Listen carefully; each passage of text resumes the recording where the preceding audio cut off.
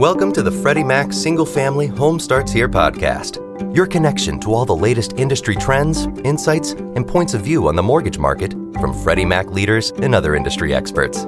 We're coming at you live from the MBA Annual 19 Conference, where you can catch exclusive episodes throughout the event.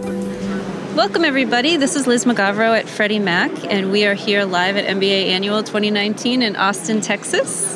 And I am here, I'm so excited for this conversation. I'm here with two very special guests. With me today is Phil Treadwell, host of the Mortgage Marketing Expert podcast and Regional VP with Mason McDuffie Mortgage Corporation. Welcome, Phil. Thank you. And I also have Reham Alikani, Freddie Mac Single Family's Chief Marketing and Communications Officer. Welcome, Reham. Hi, Liz. So thank you both for being here. We're going to talk about marketing, which is fun, right? So you both are experienced marketers, marketing experts. I wanted to talk about the B2B and B2C marketing spaces. A lot of people think that, there's such a big difference in, how you market to these different audiences. So I wanted to get your perspective on that. Do you think that there's a major difference? I don't think so. I think at the end of the day, whether you're talking B2B marketing or B2C marketing, there's still a human on the other end of it. There's still an audience that you're trying to reach, Absolutely. A message that you're trying to relay, and then what I coach people is then find the medium of how you're going to reach that customer. So when it comes to B2B or B2C, I think the sales process is a different sales process. It's a different sales cycle. But the marketing is about getting someone's attention. And the way you get someone's attention, a human's interaction, is very much the same regardless of one side or the other. Yeah, and I agree with Phil. The cycle is different.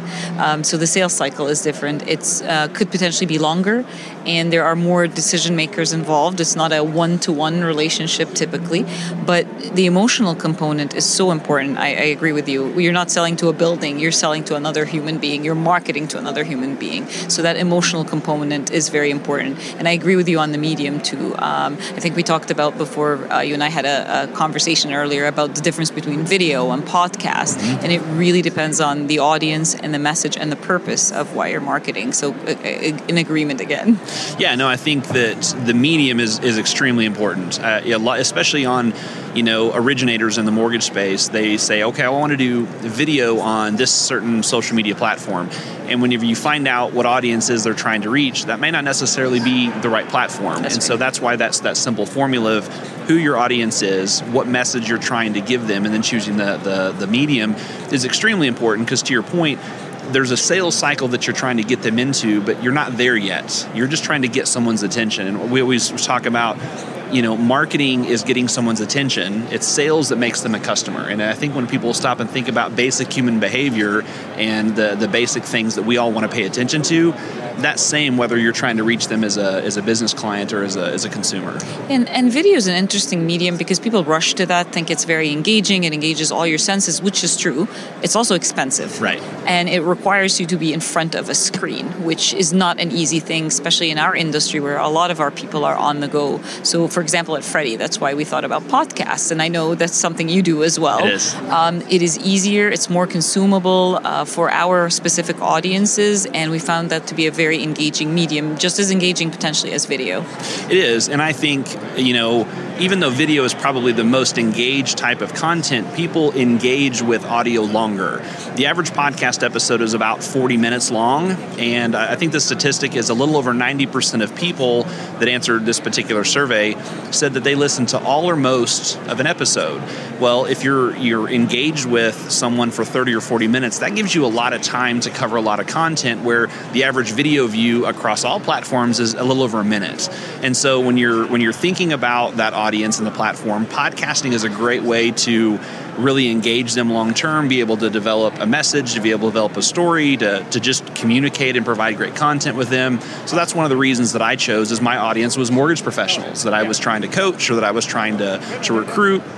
And so as a busy professional, I didn't consume a lot of video, but while I was driving in the car, when I was at the gym, I consumed a lot of podcasts. And so that was, the reason I chose that particular medium. So it's definitely great for multitaskers. Yes. Yes. So are there lessons that we can take from each type of marketing? So back to the B2B and B2C.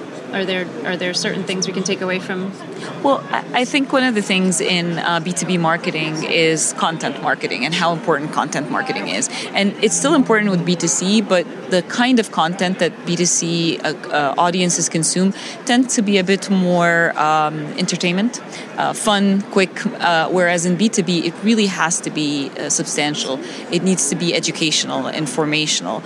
So there is a nuance there. And while we both agree that B2B and B2C are very similar, when it comes to the content strategy and the creation of content, there are differences there. Yeah, no, I absolutely agree with that. I think that the message is going to be different between B2B and B2C, and that's where that distinction happens. As far as the approach, they're very similar, but if a B2B customer is looking for, if they're in the market for something, they're looking for something very specific. Or a lot of times business to consumer marketing, you're trying to reach people that either aren't in the market yet or don't know they want to be in the market. It's a subtle approach, but it's definitely different there. And from a content standpoint, busy professionals versus consumers, or even busy consumers, they're also going to consume content, very differently. And so you have to pay more attention to the type of message and content that you're putting out there. And a lot of the B2B audiences now are very sophisticated in discerning when it comes to content. So just a pure product push is no longer enough. They do look for that education. They're investing their time and they want to get something in return. And what they get in return is something that makes them better at their job, that makes them more aware, more informed, not a product push. Yeah, I think to add to that, it needs to be informative, educational, or entertaining. That's really what it's got to be. And if it's not those three things, really what you're doing is not marketing, you're selling. Yeah, absolutely. Do you think most organizations are aware of the importance of measuring the effectiveness of their content, to go back to what you just said? So one of my favorite lines that I stole, it's not mine, I read it somewhere once, is a lot of marketers engage in random acts of content. Where it's just, it's sporadic, there's no thought behind it, and it's just putting out content for the sake of it. That's a waste of resources, it's a waste of time, and so measuring, first of all, planning ahead of time and understanding what you're putting out there and why, and then measuring it is critical, or else you will end up with expensive content that nobody is consuming or engaging with. I don't know how you feel about that. I very much agree. We're very aligned philosophically and what we believe. You have to have a plan. People have business plans, but within that business plan, especially in the mortgage space, you've got to have a marketing plan. And then once you have a marketing plan, you've got to track everything. One of the very first books I ever read or that a mentor gave to me was How I Raised Myself from Failure to Success in Selling by Frank Betger, who is a personal friend of Dale Carnegie. And he wrote a book about selling, and really what it's about is being very predictable, tracking your activities so that you can track your results. And I think that, we coach on the 3 E's: effort, effectiveness, and efficiency. Effort's what we do. Effectiveness is what we do that's getting results. And you become efficient by doubling down on those things that where you're effective. But to your point, if you're just randomly putting content out there, you don't have the parameters around it to know what's working, to what you need to change, and all of a sudden you start changing things and something works or doesn't, but you don't know what variable it was. So you've got to have a plan, you've got to track those results, and you have to be consistent and persistent long enough to find out whether that's the right thing or not. And I think with all of the digital media available to us now, it's easier to track and measure the effectiveness of content. And to me, once you start having a dialogue through your content, so you're getting that feedback by people engaging with you and actually responding to your content, that's when you can truly measure its effectiveness. Because for all of the sophistication of the digital analytics, they still have to have some context to it, and having that direct feedback and engage in a dialogue with your audiences is the best way to really truly understand the effectiveness of your content. Yeah, and I think that's also really good for the industry as a whole, because historically we've done a lot of marketing activities where there weren't any analytics. There wasn't any way to track it. Like you might sponsor an event, or you might, the old adage is that we're going to sponsor a golf hole, or you're going to throw this party. If you gathered some business cards, you'd high five, oh yeah, it's a great success. Where now, if you're talking about social media, you can find the reach, you can find the engagement, you can find the pull through, you can really track those call to actions and decide, do we need to change the creative? Do we need to change the copy? Like, you can really tweak it and really hone it in, and we can become much more targeted in our effectiveness. I think we're a long way away from when Wanamaker said, I know half of my advertising is working, I just don't know which half. I agree with that, Todd. Well, and it's also about, when you're putting out good, relevant content, it's also about building trust with your customers and your prospects, right? So along those lines, how can brands do a better job of gaining their customers' trust? So I have a saying that I put out in a lot of our podcasts, which is effective marketing is the balance of trust and attention.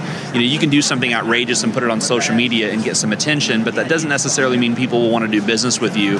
At the same time, we have a lot of really trusted mortgage professionals that don't necessarily have a lot of attention, and they're not dragging in any customers. And so either way, you're kind of at the wrong end of the spectrum, and you've really got to balance the two between the two. So it doesn't necessarily directly answer your question, but you kind of have to balance both. Well, and I think you gave a really good example of what an extreme effort to get attention would be. Can you share that with us? Because I thought it was hilarious. Well, as I use the example, sometimes I could light myself on fire and put it on Facebook and get all kinds of attention, but that doesn't mean I've created any trust to do any business. Yeah. And you have to be very aware of your brand when you're creating that attention, because you do not want to attract the wrong attention or attention that is not in line with your brand, not on brand as well. Yeah. So some of the antics that people will do is actually decretive to their brand. It is. Well, and you mentioned branding, and a lot of times we hear that term personal brand, right? Yes, and I think personal brand really needs to be focused more on reputation and reputation management, because a lot of the people in the industry that didn't grow up on social media or technology,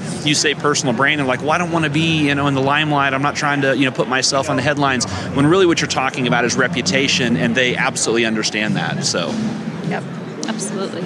All right. So what tools or what aspect of marketing should mortgage industry marketers pay more attention to? And then, how can they use these tools to move their businesses forward?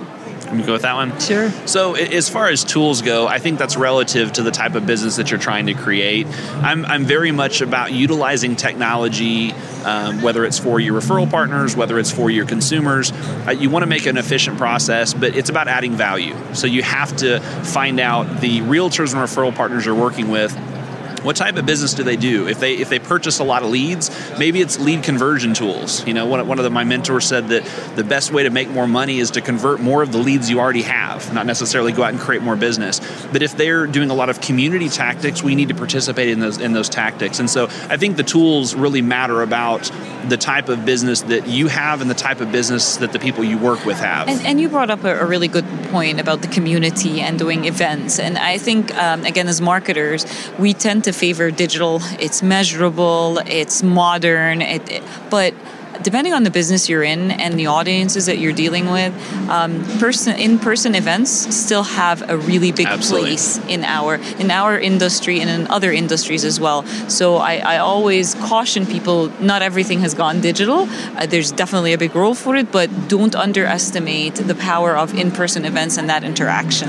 I couldn't agree more. And I think that when you talk about social media, people forget the social part we focus on the media. That's right. And I look at it like, if you put a post on social media and someone likes it, that's no difference than you seeing someone and them waving at you.